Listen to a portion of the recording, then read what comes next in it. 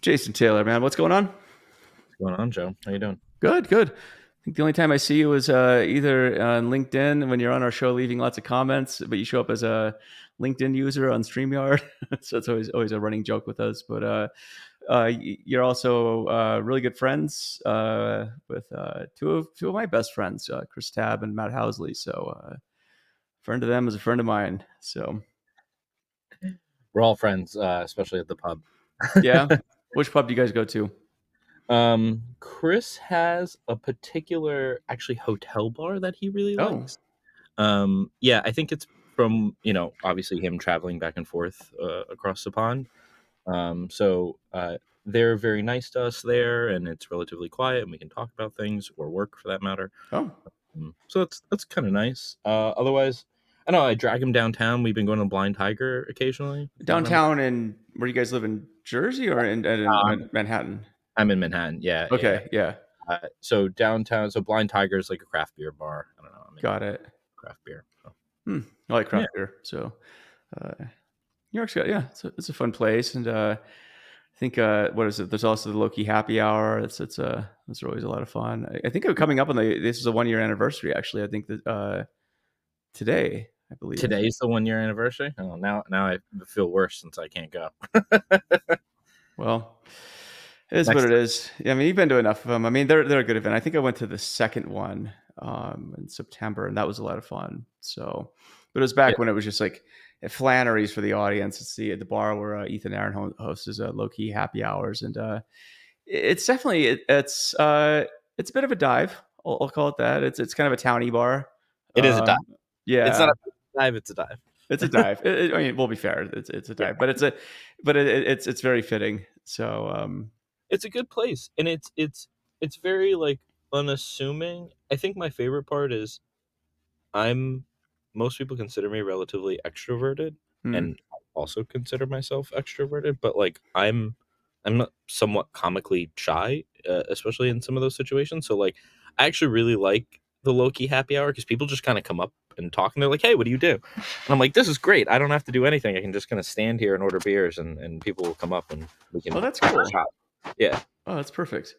yeah, Do no work. It's yeah. I felt the crowd was really awesome, really receptive, and yeah, it's super fun. I think back then it was really small, so I think who was it? Ethan, Lauren, Scott, Bright, and a few other people. We closed down the bar that night, but no, it's that is fun. But it's good to see it evolving. What's also cool is seeing that the low key idea is like taken off around the world. So I mean, I've been to several low key happy hours around the planet, and it's cool. But what I like about it is there's no vendors, right?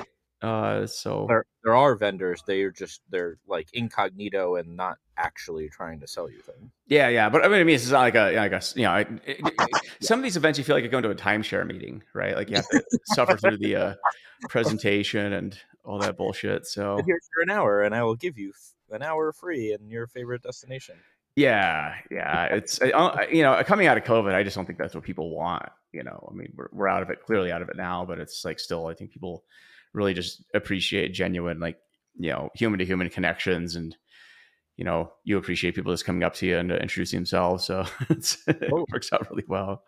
I used to also go to like my we talked about this more, but like Yeah, my background was quant finance, and I used to go to a lot of the quant conferences because I wanted to like kind of like data conferences. I wanted to like go and hear these methodologies and what people are working on and that kind of stuff. And there's so many that it was just like you walk in and it's like, here's my tool, here's what my tool does. Look at this chart that yeah. goes up to the right, and amazing, and you should buy it. And it's Sorry, there's like a weird noise coming from your computer. I'm not sure what that is. It sounds like a cat in a fine. box or something. Yes, I actually secretly have a cat over here in a box that's Okay, no worries. Yeah, we can. But yeah. So you're talking about another place then? uh no, I was just I was at I used to go to a bunch of these conferences, and Yeah. they used to just have just people pitching their products the whole time, and it was just terrible. Like I don't I'm genuinely curious if there is an audience of people out there. Like I guess people go to some of those just to network, but like do people really get anything out of just sitting through like product pitch after product pitch for half a day. I'm sure there's some people like that, right? I mean, there's everyone's got a weird fetish for something in this world, so I'm sure there's people that just love being pitched to relentlessly for hours on end. And probably those same people, they like walking around conferences and getting all the swag. And I think there was an Office episode actually where Michael Scott goes to a conference and he gets all the swag. Yeah. His whole apartment is full of swag. So I mean, there's probably people like that, right? Like I said, the only thing I've realized is that there's, for everything you think that's weird, there's somebody out there who's probably way into it. So that is a very valid point. That's a very valid point. Yeah. Community. It is like so I ran meetups for a long time, and there were some people, and I would go to other meetups, right? And there's some people there who were like at every single meetup, every meetup I ever go to, and I used to go to a lot, but there's this one guy in particular who he's a good friend of mine, but I was like, I think he goes to meetups just so he can get dinner. Like he eats pizza every night. So, I mean, I guess that works. Is he at least contributing to the meetup, or is he he's an awesome guy. Yeah, he's good things to say. But I was like, you go to a lot of meetups for sure. Like I think your entire life is spent at meetups. So yeah, who knows? There's probably people that love to go to the vendor pitches, and I'd be curious if there's people that only want to go to vendor pitches and like that's the only thing they want. They don't want to engage in anything else. Just like, I guess if you're an industry analyst, right, that might be one thing where you want to go hear the pitches. So yeah, I could see. There's probably angles there that we're missing. Other than the people that just frankly make money from conferences. Mm-hmm. It's interesting. I was relatively inactive on both LinkedIn, since you see me on LinkedIn a decent amount now. I would be surprised. You were inactive on there for a while. Yeah. So it was a very long time where, I mean, frankly, is like early, before COVID and even before that, right? Like where it just, I don't know, I'm not a big social media person. And I like try to meet people out in the world and, at a bar and things like that. And then, between COVID and, I could talk a little bit about like my career path is everything in our space is totally different. But like I guess I didn't really start meeting and talking to people in our space up until like the past couple of years. And it's actually really nice. I love talking shop. I could talk shop we could do a podcast for the rest of the day for all I care. Like I could talk shop for a long time. I mean, especially I might have to go to the bar and then take you with me, but like, I could talk shop for a long time. And yeah, it's actually really nice to kind of embrace the community and talk about ideas and kind of, What was that switch for you though, right? Because you weren't on social media very much. Now you're very active on LinkedIn. To be fair, I was the same way. I think COVID, I just didn't really care about LinkedIn before. I was like, but I think what changed with it is it became more like Facebook in a weird way, but all the good parts of Facebook, or most of the good ones, and not the, your crazy uncle ranting about MAGA and stuff on there. You still get a few of those types of people too, but they're easy to ignore. So yes, and LinkedIn gives you wonderful buttons to block and remove and unhide. I know you and I have shared that common, like if you lob me a kind of a cold call over LinkedIn, it's like no. Oh yeah. And so for the audience out there, if you're listening, there's a certain workflow that maybe Jason and I have where if your first message out of the gate is a sales pitch, right? So I don't know about you, Jason, but for me, I will the connection gets removed because you can't message me unless we're connections. And then the other thing is that your message gets moved to other, which I don't know if you've ever seen the other thing, but it's like purgatory for messages. Like it's pretty bad, and it's kind of unfortunate because sometimes the other, to your point, like if I didn't know you and I wanted to get in contact with you somehow, I'd have to use LinkedIn Mail or whatever that is, and some of that's paid, and and I'd have to lob you this message that goes into your effective spam, right? Mm-hmm. Which you never read, and it's like impossible.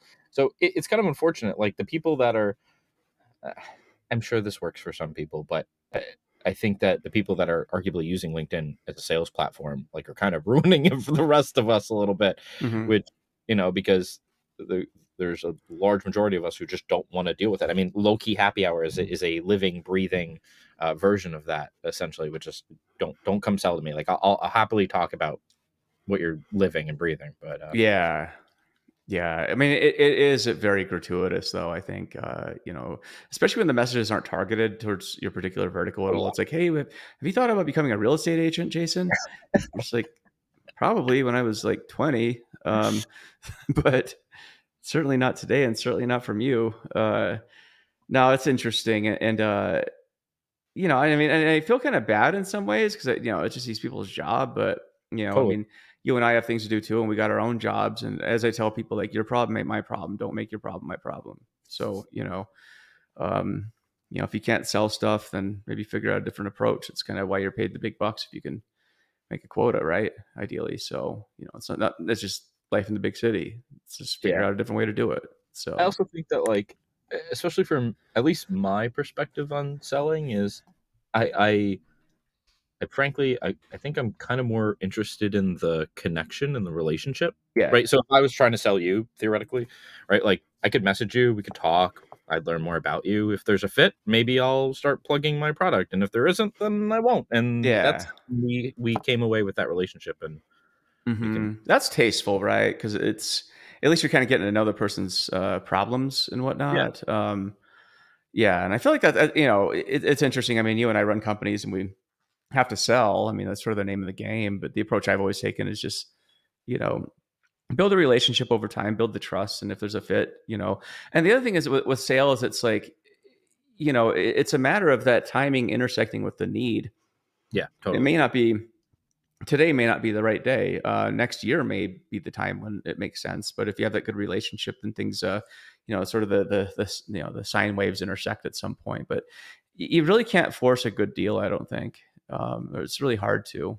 yeah. So It's very difficult, and then and then you cause strain on your relationship and strain on the deal, and it's just there's a whole bunch of negative things that come out of that. yeah, yeah. But that's interesting though. I mean, so I mean, I know you through a social, and I guess maybe we'll just keep talking about that part when we talk shop, whatever. But um, yeah, I mean, what are you getting out of social media these days? You're back on LinkedIn, and I'm just curious. I mean, I spend a lot of time there these days, obviously, and I'm always curious what people try and get out of it. It's Yeah, I think that there's a couple things. One, it's uh, kind of my discovery zone, right? Like I'm perusing LinkedIn for new products, new ideas, new people, like that kind of area. Like, I think that's the majority of what I'm there for. Other than that, like some of it's news, some of it's like this company bought this company and so on and so forth. But a lot of it's just, yeah, I'm looking for new ideas, mm, new thoughts, that kind of stuff. So like, I think, I mean, like, I obviously listen and watch your shows, so like I think those are good. I watch, data engineering podcasts and mm, things like that. So like I try to listen to some of those, and I again I didn't always do that, but I find that most of the time I spend on LinkedIn, it's just like, who's this new company? What are they about? Who works there? Um, kind of what's their perspective on this new thing in the world, mm, right? Um, so it's just I don't know. It feels like your finger on the pulse a little bit, yeah. uh, right? It gets you out of your comfort zone for sure. And I think it's a double-edged sword, right? 'Cause social media is one of these things where I think it's sort of a self-fulfilling filter bubble in some ways if you're not trying to get outside of it intentionally, Yeah, right? So you get because I mean the algorithm will simply just keep recommending people and content that you engage with. It's every social media platform, and you know, um, yeah, it's interesting. I mean, I always listen to different podcasts too to sort of get different ideas on things, and sometimes a lot of software engineering podcasts I listen to as well, just because I feel like that's more of the barometer of kind of again. I always talk about software seems like it's farther ahead than data, and I always feel like if you can understand what's going on there, then you kind of have a good idea of where data might be going. But well, yeah, there's an interesting thing I think related to that, which is just, and I've seen it time and again that so I come from financial services. We can talk more about that. yeah, But the vast majority of the time I see people hiring data engineers or people related to that, they typically want software engineers that have mm, some exposure to data, right? It's like, oh, I want, you have to have a CS background and, spent this much time developing applications, but, we want you to understand financial data. And it's like, okay, well, those are interesting combinations of skills and or attributes or experiences that, I'm curious why you want that person versus advertising for a data engineer, even Mm. if data engineer title of a role. So that's why I feel it's really interesting, especially as our space evolves, right? And you were talking about how software is kind of ahead, so we're adapting all these things into our space.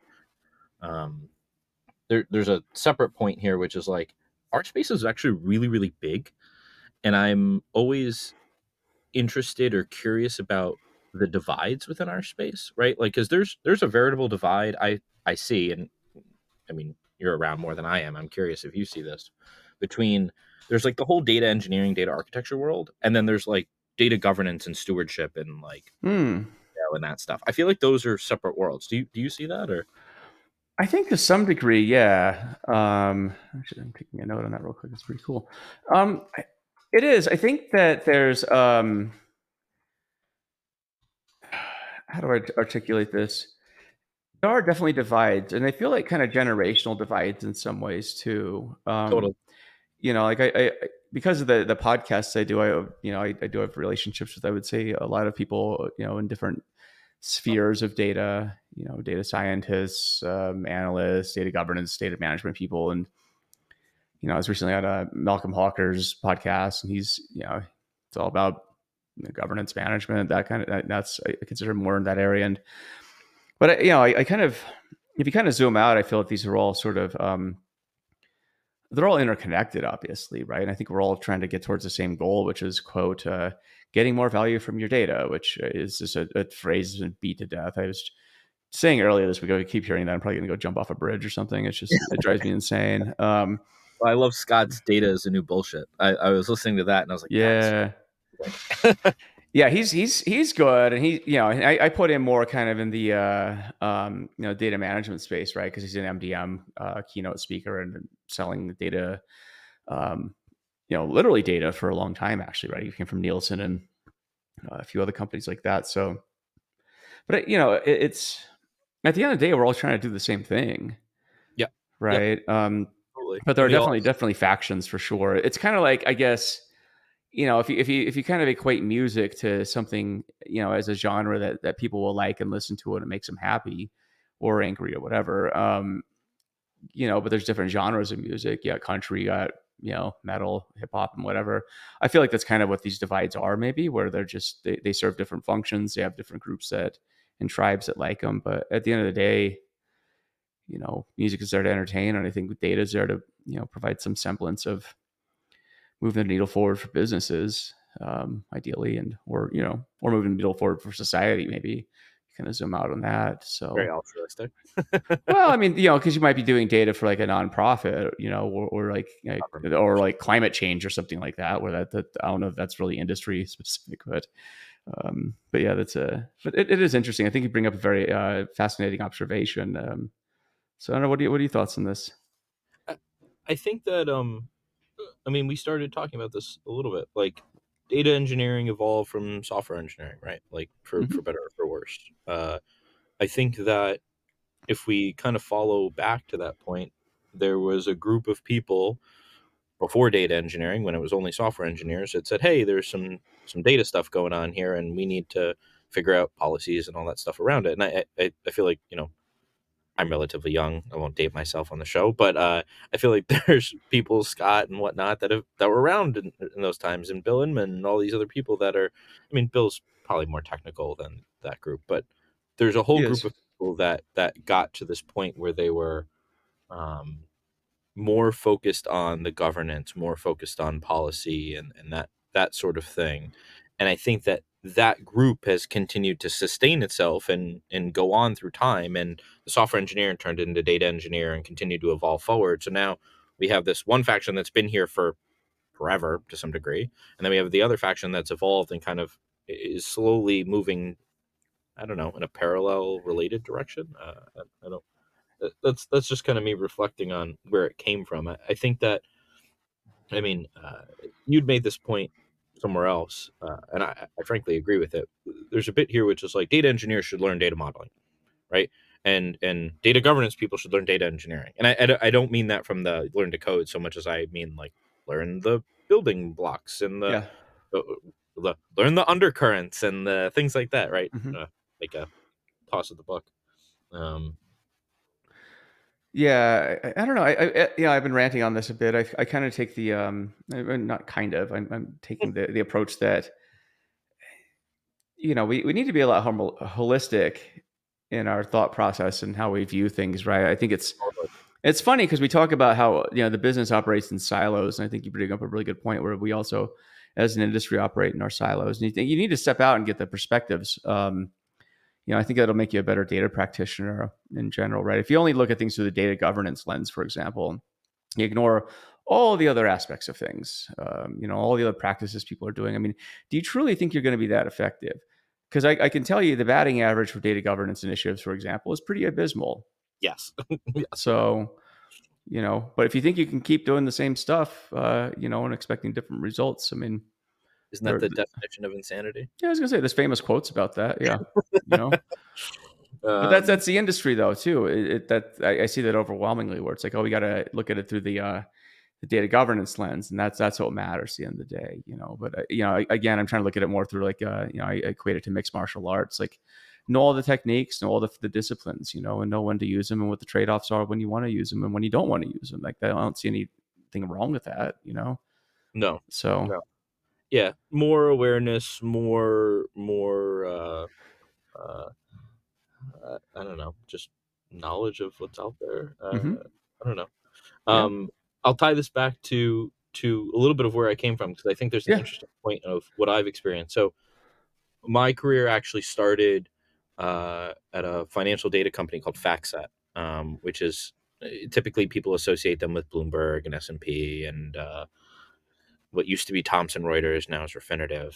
Um, so there's these big companies that also data to financial companies and platforms as well, and then there's a zillion, and I'll shout out to Dan Entrup who has a map of all these companies now, because mapping is the new podcast. Oh. So he has a market map of all the data providers out there, and so I started my career there, actually owning a content set or a couple content sets. So we can come back to this.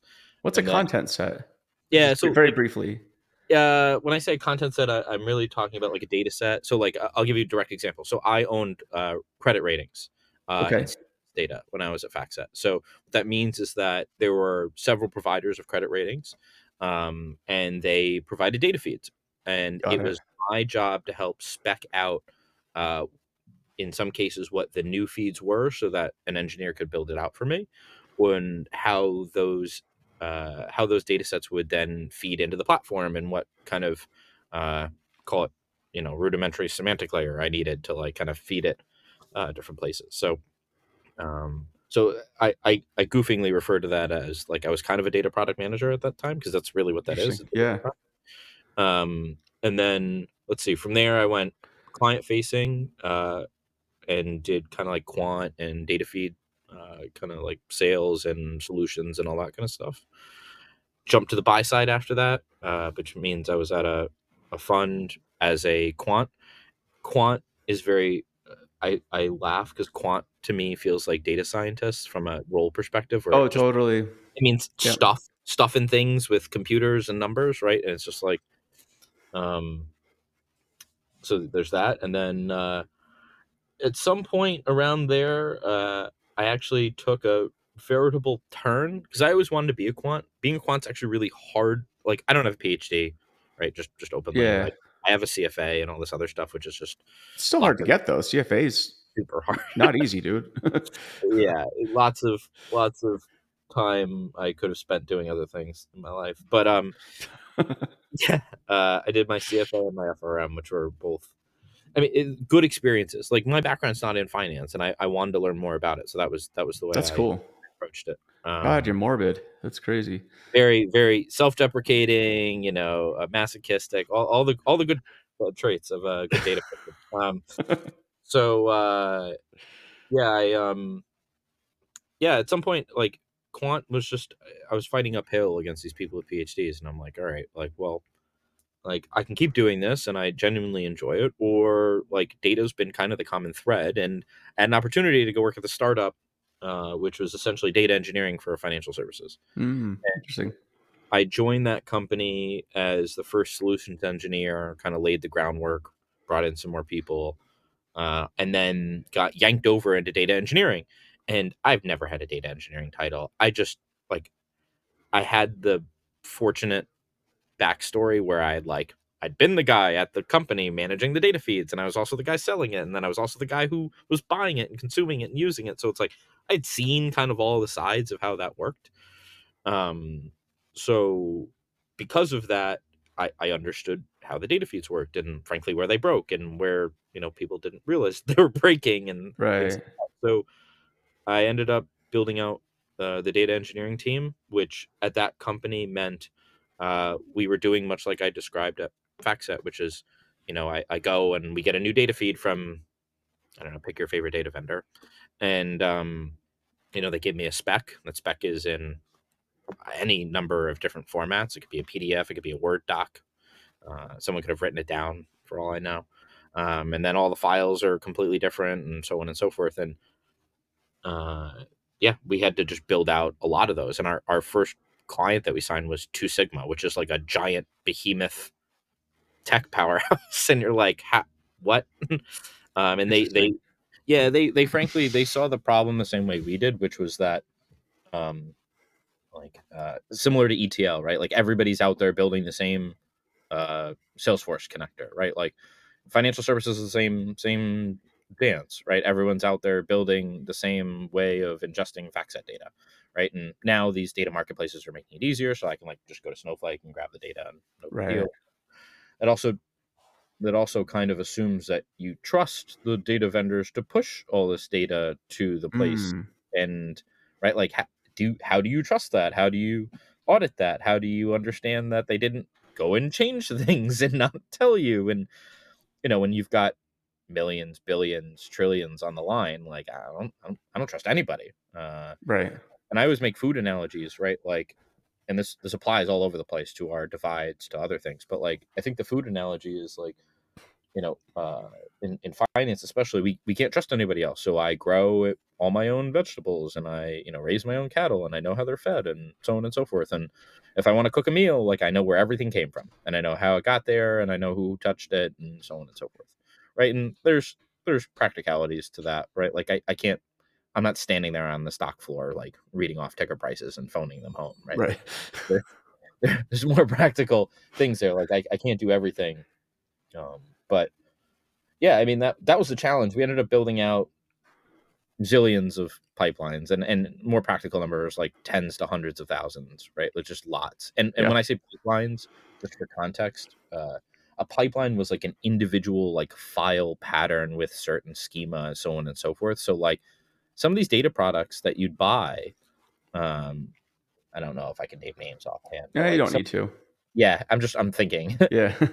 data products you could buy, like I might spend tens or hundreds of thousands of dollars a year on this data product, and it would have maybe tens or hundreds of thousands of individual components that I needed to keep track of, which is just it's a lot. So I'll relate this back to kind of why I kind of started down here, and I can tell you where I went after that company. But uh, I I for a long time when I thought about data, I thought about the industry I was in, which is finance and specifically asset management, right? Like, because there's banking, and banking has their own internal data, who has accounts, who stores money there. But there's a separate bit of this, which is in asset management, the whole industry is entirely dependent on data that you buy or purchase from somewhere else, right? Even like a Bloomberg terminal, like that's not data I have inside. So it was really interesting to me, especially on social media, when I came into the data community and everyone's talking about, oh, I hate piping data from finance to marketing to sales. And I'm like, Hmm. well, shit, I wasn't even thinking about that. I was thinking more of like I needed to get this stuff from outside my organization in and manage it, because I can't, our business ceases to exist if we don't have it. Um, it's kind of an interesting Yeah. paradigm kind of shift from thinking about like internal data engineering and that dynamic versus the outside world and that dynamic. But financial services have been doing this forever. I mean, like, Right. again, the industry runs on data from other people, which is a completely different shift from the, if you think about even like data contracts, right? Like I Mm. have a very literal commercial contract with SLAs and all this delivery stuff, and like and the people that I'm paying don't even necessarily uphold those, or Right. and so it's kind of a completely different shift. Um, Hmm. That's really interesting. Was that experience jarring when you first saw these differences here? uh, no, I mean like it's arguably, arguably obvious around the, oh, well, I have sales and marketing, and you're trying to combine data that way. Like, it was just, I think the more interesting point there was just how uh, different groups of people with the same role have such different focuses, right? Like, it's one thing to jump from like industry to industry and we're still piping things from marketing to sales, whatnot. But like, it's another thing when you're jumping, I don't know, healthcare to real estate, right? As an Yeah. arbitrary, like such different considerations, such different motions in terms of both data flow and what we care about and like how sensitive things are, right? I also come from a world where like your pipeline can't go down as much as humanly possible, and I was at other places where they're like, yeah, sure, make the change in prod, and the usual joke of, yeah, I test all my stuff in prod, Yeah. Um, That's funny. yeah, I just they're very different. I mean, somewhat of an obvious statement. Different industries, different perspectives, so on and so forth. Hmm. But like, it's like a completely different modality to some degree between, I feel like, standard business and finance to some end. Mm. That's really interesting. And then I guess what are you doing these days? Oh yeah. So after I left that company, I jumped. I spent some time at Palantir, which we can talk about. Palantir is a cool spot. Hmm. And then now we have a company that's focused on data matching, right? Like, Okay. it was really interesting, and like, I'm not gonna, I don't like selling. Like, I want to sell naturally versus like this, like, here's my advertisement on the podcast.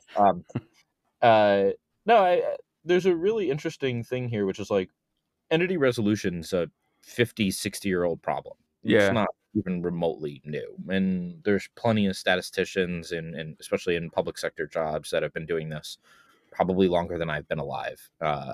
And um, I think the thing that we find interesting is that consistently people still struggle to join data, right? And it's still, I don't know, it's kind of, it's just interesting to think about the fact of like how much has that really evolved, short of like, Mm. before we used Levenstein and now we use some, reinforcement learning model. And it's like, okay, well, still kind of doing the same thing. Right. Um, so yeah, and we're actually, the way we look at it is, look, like, the methodology is going to keep changing, right? The models are never perfect. Hmm. And there's this whole apparatus around that exercise that you need to think about, right? Like, it's almost like data pipelines as well, right? Like, there's more than just move thing from A to B, right? And similarly in matching, there's more to matching than just, link record A with record A in this other place. Like, it's more like, okay, like, how do I manage that process, and what are the teams involved, and what's their workflow, and and this is where I'm gonna go back to organizational dynamics that I Right. always go back to. And um yeah, I mean, someone very wise once said to me, he's not that much older than me either, but he said, people process tools. And it's a very like MBA-esque phrase, but uh, I struggle to find places where that doesn't apply. Same. Yeah. And and I know I ping you about some of these topics as well, because Hmm. it's just like uh it that phrase resonates so many times over, and it's like, and there's a lot of conversation around now about like, how people are obsessed with tooling and only on tooling, and we're spending a lot of time on tooling, and it's like, okay, well, I don't hear anybody talking about process, not that often. Hmm. A lot of people talk about people, right? And I think that there's definitely some disconnect because you want to go up and down that chain a little bit. Hmm. Um, Going on a little bit of a rant, but Well, that's what the podcast is for, though, right? So, no, it's an interesting one. I think I wrote about that in one of my recent blog posts. It's definitely not a tooling problem at this point. I don't think practice people. I don't know, but I call it practices too. Maybe that's process, maybe it's not. But I definitely made the argument that I think one of the biggest issues that we face as an industry is just a lack of standardized training and knowledge and skills. yeah, Um, so what it means is even though you have some of the most fantastic tools in the universe at this point, you're failing to, I think, leverage the full capabilities. In a lot of cases, actually probably working against these great tools and working backwards in some ways, right? So I can't say it's not a tooling discussion at this point. yeah, but tools are sexy, tools are fun, shiny. Well, it's what Everybody people want to sell too. They want to sell you tools. They're not totally. going to sell you. They can also sell you people. I guess the recruiter, a person like me could sell you practices if you buy my book, right? But Or that's a consultant. lot of work to read that. Yeah, consultants So sell kind of processes sometimes if you buy yeah, what they're selling. hmm And but you only guys, if you buy what they're selling, though. If you don't, then you can't get it. So yeah, you'll just yeah, fail. You'll fail miserably. I'm yeah. joking, but But no, it's very interesting, and it's very I feel like seldomly people think about it in that context, and then kind of like it's like, okay, well, let's start at the bottom. Like, let's look at the tools. It's like, okay, well, are the tools working for us? No. It's like, okay, let's go the next step up. It's like, is the process working? It's like, no, the process isn't working. We're like, oh, great. It's like, okay, let's go one more step up from that. It's like, do we have the people that we trust and believe that can do this? And it's like, oh, yes, we do. It's like, oh, okay, well then probably should go fix the process, right? Like, and kind of start there and start simple, and yeah, don't just try and automate everything out of the box. yeah, it's interesting. And I guess with like financial services though was an interesting one, right? Because I feel like that's an area where data has always been somewhat of a first class citizen. Yep. In a former life, I was actually choosing between being a quant and being an actuary, and then I chose Wow. to be neither. Actually, yeah, I think Wise choice. probably. I mean, but this is in the early 2000s. I was taking a lot of financial math classes and Yep. studying fun stuff like martingales, I think they were, and other fun things. So I mean, it was getting pretty deep into it, but I don't know. I don't know why I didn't go. Probably should have gone. But I would have been in New York, I guess, and not here. But it's neither here nor there. But finance is definitely one of those areas where I feel like it's always been data intensive. I mean, so I'd say some of the biggest innovations in um, data technologies and practices have been in finance. They've always been doing this because you had to, right? I mean, Yeah. because the feedback loop is very quick, and the consequences are, I would say, pretty, upside. And obviously, if you blow up, then not a good day for you either. Yeah. So, Yeah. But it's even though it's set up that way, um, the financial services industry has this MO of just doing things manually a lot of the times, right? yeah, Like throwing people at like I always think I was never a sell side banker or analyst or anything, but like a, a, a lot of the stereotype around that is, kids out of college, smart kids out of college hmm that, sit there and check numbers and do spreadsheets and stuff like that. And it's like, right, think about it, like that's quite literally a highly skilled, highly paid worker that's doing data quality hmm to recommend yeah. and crunch numbers, right? Like it's kind of interesting. Like financial services has consistently thrown people and like rudimentary processes as the first option Why do you every think time. that is? I think it's trust predominantly. If I were to take a Hmm. guess, um, like I have more faith that I can hire a person that is intelligent that will do the right thing and find the edge cases and know how to address them versus like if I write a process and I don't spend sufficient time coding all these things to handle all these cases, then I'm kind of screwed, right? Like I'm not gonna have Chat GPT build me something and fucking hallucinate halfway through, and then Right. then we're screwed.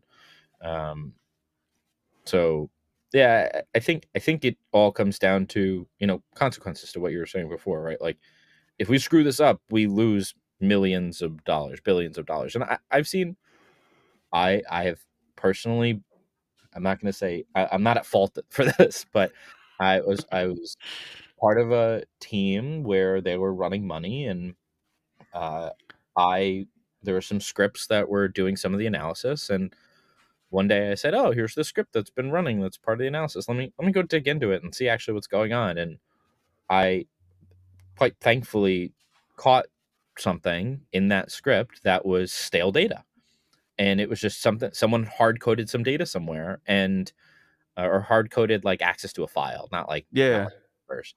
And it was like a couple weeks out of date, but we did the math and we like realized like, oh well, shit, well we probably lost like a couple $1 million, because Ugh. it was like this and nobody realized it. And thankfully we caught it then and not like a month or two later, and it could have been bigger pain, but like yeah, I mean like it was, Jeez. yeah, but again, like going back to the premise, like you'd be shocked at how many processes are so rudimentary in finance. You'd be shocked at how many things are just people um, in place. Yeah, like vast majority of the time, people rather build than buy. Like it's like I said, it's arguably the MO just in our field. Like people want control, people want trust. They don't trust anything that's not from inside the house, so to say. Um, And it makes sense, right? It was interesting because in the book that Matt and I wrote, um, we definitely have the argument they should buy and not build, but we have the strong caveat that build when it's part of your core competence, yep. right? So if trust is part of the core of your company, then you should probably want to build around that, right? I mean, it'd be a but in finance, though, I think you're absolutely right. It's something I think that goes unrecognized because it's not like other industries. The amount of trust and the amount of like ways things can probably go wrong, I would imagine, is pretty great. Again, with severe consequences. If you mess up, how are you going to get that money back? Yeah, no, well, you're not, well, Right. unless you develop a better strategy, and then maybe you'll make more. But that's arguably doubling down when Mm-hmm. you have nothing.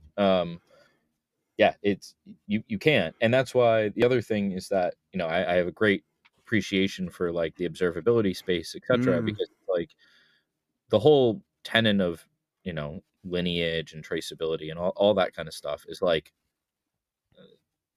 I find it interesting that it's taken that long to become this popular, because Mm. it's like, why didn't you think that was important before? Because again, for us in financial services, it was just like you had to have it. You had to see where everything is, where it went, who touched what when. Like that was just, you needed that. And there are plenty of places that don't have it, and uh, Godspeed to them. I hope nothing ever happens. But yeah, I mean, you need that, and we're talking about all these ways in which financial services is somewhat antiquated, and at the same time, you made the point before, and I very much agree with that. They're also on the bleeding edge, right? Like they have to try new things to make more money and so on and so forth. So it's like, how do you operate in this world? Healthcare is kind of similar, right? Like I want to innovate as much as possible, but I don't want anybody to die, right? Right. Like how do you do that? And yeah, when I was at Palantir, I was actually on the government and kind of healthcare side of the company, which is very interesting. Mm. But it's like how do we innovate? How do we move fast? But also like, these are quite literally people's lives, at stake. So, how do you check and balance that whole process? Right. Interesting observation about the observability space. I was talking with Igor over at Big Eye recently, and we had a good discussion. And his thinking, I think, is it's in terms of data stacks. I think it's very interesting, right? So he's talking about, I guess, what we call the traditional data stack, which is the non-modern data stack technologies. So the stuff that people were using probably before the modern data stack was a thing. right? But it seemed like observability really started sort of as a reaction to getting bad data into these like your snowflakes and whatever else, and then trying to trace back what happened. But he had a good point too, where it's you got to extend further than the footprint of the modern data stack to really do observability correctly, and I 1,000% agree with him. But I think, and we also talked about the notion of just bubbles. Like if you're in the modern data stack filter bubble, that's sort of the lens you view the world through. But and so it's interesting because seeing observability become a thing. Yeah, I mean, you're absolutely right. I mean, there have been tools that have been doing lineage and this kind of stuff for ages. We had to buy the whole Yep. monolith to do it, Yep. but to become an official practice, I mean, I guess people had always been kind of doing observability or data quality checks, like maybe checking for Somewhat. nulls or value counts or something like that in a table, but just really crude operations. But for it to become a practice, I suppose, again, if you just kind of look where software engineering has been, you can sort of get an idea of where data is going. Is my old mantra. But yeah, it is fascinating. It took this long to figure it out, but yeah, I don't know. Well, I think it's yeah, I think it's more that it took this long to become as popular as it is. Yeah. And it's just like, I think everybody had like arguably, well, I guess maybe more people in our space had like a collective giggle when Google came out with their paper saying, "Guys, quality, not quantity," and we're like, "No shit." Like, you don't say. Like, I think we all knew that for a long time, but thank you for letting us all know that this is important now. But like observability is interesting. I mean, like it's a software engineering paradigm. Like I'm no classically trained software engineer, but like when it started getting popular, I was really interested to like I I I have a lot of respect for Barr, but like I don't think that they came up with that term. And I know that she borrowed it as well, and she makes reference Mhm. to this. Like it's from software engineering, and and I was like, oh, cool. And I was I started trying to understand like, okay, what is this word? And oh, Yeah. it describes this thing that I've always kind of just thought about as lineage and audit and that kind of stuff. So Well, yeah, then they had data reliability engineering, right? And that it's just it's more big site eyed. Yeah. reliability engineering. Yeah, so it's all the same kind of stuff. But I mean, kudos to everyone who's, I think, pushing it forward because it's a Totally. necessity, right? I mean, um, but it's I still feel like it's super early days. Again, going back to Igor, I think he bought a actually kind of a, I wouldn't say a legacy, but a very mature, very old data lineage company, and Yeah. but I think there's a good reason for that, just because Oh, they're plugging totally. into all the old systems, right? All the old systems everyone still uses and will continue to use until Kingdom Come, most likely. Well, I definitely, and there are companies, including Big Eye now, that are doing this, but like especially when the observability trend first came out, I was kind of looking at it and I'm like, why are we talking about this only in the context of a data warehouse? Like Yeah, that makes no I sense. felt the same way. I'm Yep. like, I don't like this is literally a term describing observability like across your system. Like, why are we only focused on it in one place? And that's why especially as I got to know Kyle and Igor, like and talking to them, like we Mhm. talk about the same things. And then there's a lot of other companies that are trying to attack this problem. But yeah, I mean, it's super hard. I mean, to your point, like if I'm not on a modern data stack and don't follow certain paradigms, then like how do I build a tool that frankly observes through everything everywhere all at the same time, right? Like Mhm. wonderful movie, but yeah, like it's crazy. And I think that movie's probably a appropriate representation just given how chaotic it could be jumping from tool to tool. Mhm. Yeah. Yeah, it's fascinating to see where it all goes. Like I said, I mean, I think I feel like the discussion of the modern data stack really needs to sort of be put to. I think we've seen to move beyond it at this point. We're talking about it for ages right now, and I feel like it's great. It's here. We don't need to keep praising it or hating on it. It just sort of is what it is. It's like arguing about water at this point. I don't know. It's like, yeah, it's here. Drinking this one. Oh, Liquid Death. Oh, that's a fascinating company. I think I they love these weren't guys. they IPOing or didn't they IPO? I think that they were talking about it. I love this. I mean, the marketing around it and the whole premise What do behind you it. like about Liquid Death? So for the audience, this is audio, but he's holding up a can of Liquid Death water. So I got to be honest. Like, I definitely bought in because of the marketing. I generally like sparkling water. I'm more of a Pellegrino person, but like Mm. when I saw the can one day, I definitely thought it was a beer, and I looked at it and I was like, oh, it's water. And I like sparkling water. Never seen it before. I said I'm the type of person that like if I see something new, I'm probably gonna try it just because I have no idea what it is. So yeah, I bought it one day and I said, oh, it's not bad. And then when I started seeing their marketing and kind of understanding the paradigm, I was like, oh, okay, this is I want to support them. I like what they do. I like Yeah. what they believe in. Um, I noticed that all the comedians are using them on stage. are they interesting? Yeah. Uh huh.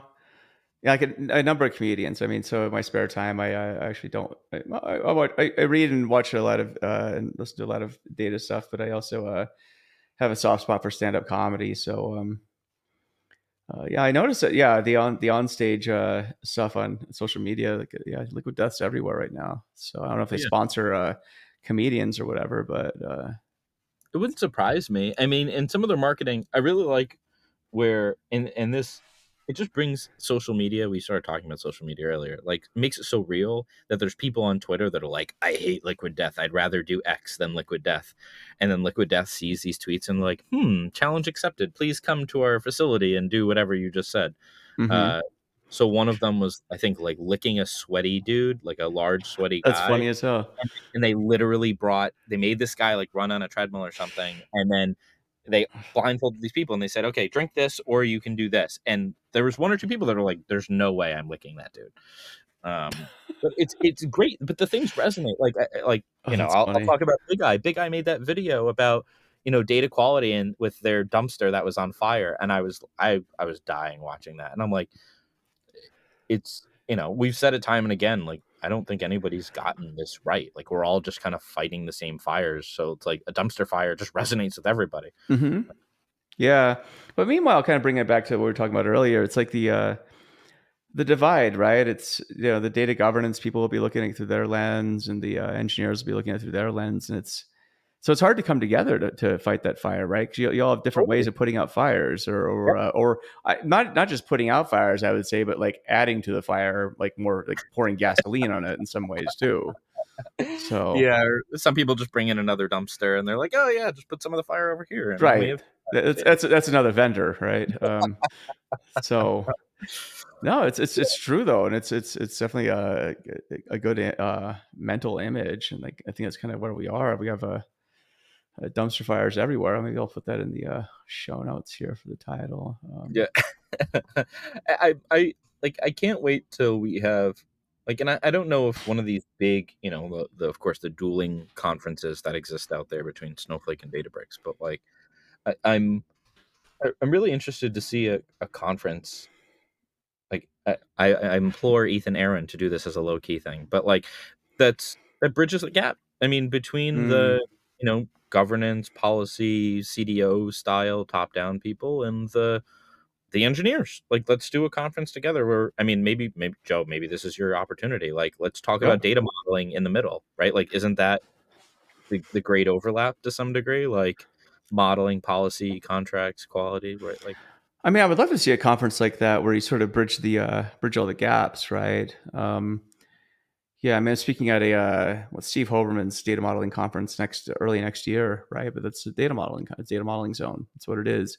But yeah, all these tribes, if you could get everyone to come together, I think that'd be fantastic, right? And and as much as possible, leave the vendors out. So it keeps it a lot cleaner in that regard. But you got to yep, figure out how you're going to pay for it. I guess 'cause conferences are like notoriously expensive. But and what Ethan did a really good thing with the his happy hour in Vegas that the him and a few other companies had helped with, and yep. I think that was like 700 people almost.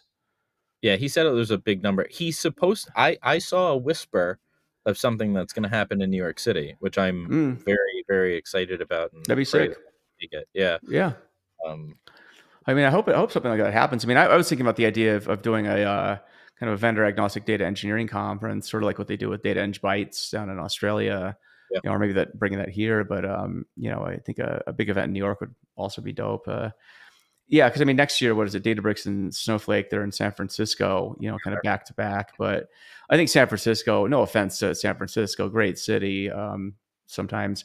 But I just think it's compared to Vegas, it's just not as good of a conference spot. Vegas is like meant for conferences. It's built for it. It's built Yeah. for it. San Francisco, you got traffic coming from SFO. San Francisco, the city itself, it's certainly seen better days. It's but that's where they chose. So that's where it's happening. Yeah, So, I mean, if I could buy stock in San Francisco hotels, I mean, like that, it's probably already priced in. But like that, those guys, I hope they're making money hand over fist. I mean, like I assume they are. yeah. I mean, Marriott and Hilton, just go buy in all those. You just go They buy own that, everyone at this point, that is- or the Moscone Center, right? If that's somehow tradable, but yeah. I know these conferences are insanely expensive. I heard a number from one person, one of the big companies about the price of the conference, and I was like, I was floored. It's like, are you sure there's are you missing Yeah, a extra is zero? was that extra zero that was supposed to be there? It's like, oh no, it's the number. It's like, holy crap. I'm not going to give the number. It was but it was a lot. It was a lot. It's a lot. Yeah. A lot. And especially for like little companies like us, it's like, do we, put a sizable budget together to send one or two people to go schmooze pretty much, like, and like, let alone have a booth? Like, I would love to do that, but between hotels and being at the conference and everything else, like, everything just gets jacked up. It's like, it's wild. Yeah, I mean, one of the things that I do, I don't really get conference passes unless I'm given conference passes because I don't think that it's a good use of my time. But what I will do is, set up a lot of meetings with people, and we'll just meet on the periphery and hang out and meet. Like Vegas for me is like not that far; it's 45-minute, 50-minute flight from Salt Lake City. So it's like, and San Francisco is what, like an hour, 20 minutes. So not that big of a deal. At this point, I know enough people where it's easy to get meetings. But if you don't know a lot of people, I guess it's you're gonna have to figure out what the ROI is on that, because these booths are not cheap, and tens of thousands of dollars. And is that better spent, focusing on your product and content and social media and everything like that? I would probably argue to some extent, yeah. I mean, because a lot of the booths in these conference spaces are just you get a lot of tire kickers, right? But you're trying to find qualified leads too, and that's I think your efforts could be better spent. But what do I know? I don't do conferences. I'm not the the person at the booth. So I mean, there's definitely, like, I'd be curious to see numbers around, like, call it ROI for some of these big conferences, right? Like how many actual qualified leads are any of these people getting per dollar spent on their booth and hotels and so on? It's a good question. It's a good question. I'm sure Snowflake and Databricks don't want to answer that. I'd love if they did. Yeah. I don't think they're going to be answering that, but it's a question that I think every company is going to have to answer for themselves. Especially with kind of the funding environment where it is, it's not going to be easy to. I mean, every penny's precious at this point. As I sit here looking at let's say old Indian wheat head penny here on my desk for some reason. Found it in my garage. I was like, why is that here? What's the date on it? It is 1956. Huh? It's still pretty good. Yeah, not bad. Cool. Well, then we're coming up in time. My dog's actually bugging me to go take her for a walk, so I gotta get going. But yeah, man, it's always good to talk to you. Yeah, really, really fun chat. So for people who want to learn more about you, how can they find you? Well, we started this conversation on LinkedIn. LinkedIn is the place they can find me and learn more about me. I'm actually pretty, as long as you don't send me inbound cold sales pitch, I'm pretty conversant. Like, and yeah, do it on the third message to him, not the first. Yeah. Third or fourth. Yeah, because that way at least we can say hi before I disconnect from you. Yeah. So, I think the worst one I ever had is someone sent me an inbound one, and then when I actually bought into it, and I said, sure, I'll learn more about it, they sent me a video, and I was like, no, okay, this is way too far. I was like, wow. At least wanted to have a conversation, and you punted me to a video to watch about your thing. I'm like, that's a hard no for me. So yeah, LinkedIn. LinkedIn's good. Yeah. And then our company's called automatedData.io. Nice. Yeah. Wonderful name for a very specific thing that we're doing. But yeah, no, it's cool. I like startups and I like the data community. I'm very thankful for, frankly, like what you guys are all doing, because I don't know. Like I said, I like talking shop, like, and being able to like kind of converse with other people about the problems that we're all facing. yeah, it's helpful. It's like one big therapy group. Yeah, yeah. Except we need to stop, wallowing and do more of the okay. Now I'm done. But now what? Now what's next? How do we solve these things? I agree. Yeah, it's I think I don't know, keep rehashing a lot of the same stuff, and I keep rehashing that we keep rehashing a bunch of the same stuff. So there's that. But yeah, it should be fun, man. Well, cool. I hope you have a great time. In the city. I know you get there every week, so hopefully you can make it to Ethan's thing. But yeah, hopefully catch up with you whenever I'm in New York as well. So it'd be Yeah, great to hang out. yeah, So awesome, man. definitely. Well, thanks. Yeah, thank you. Yeah.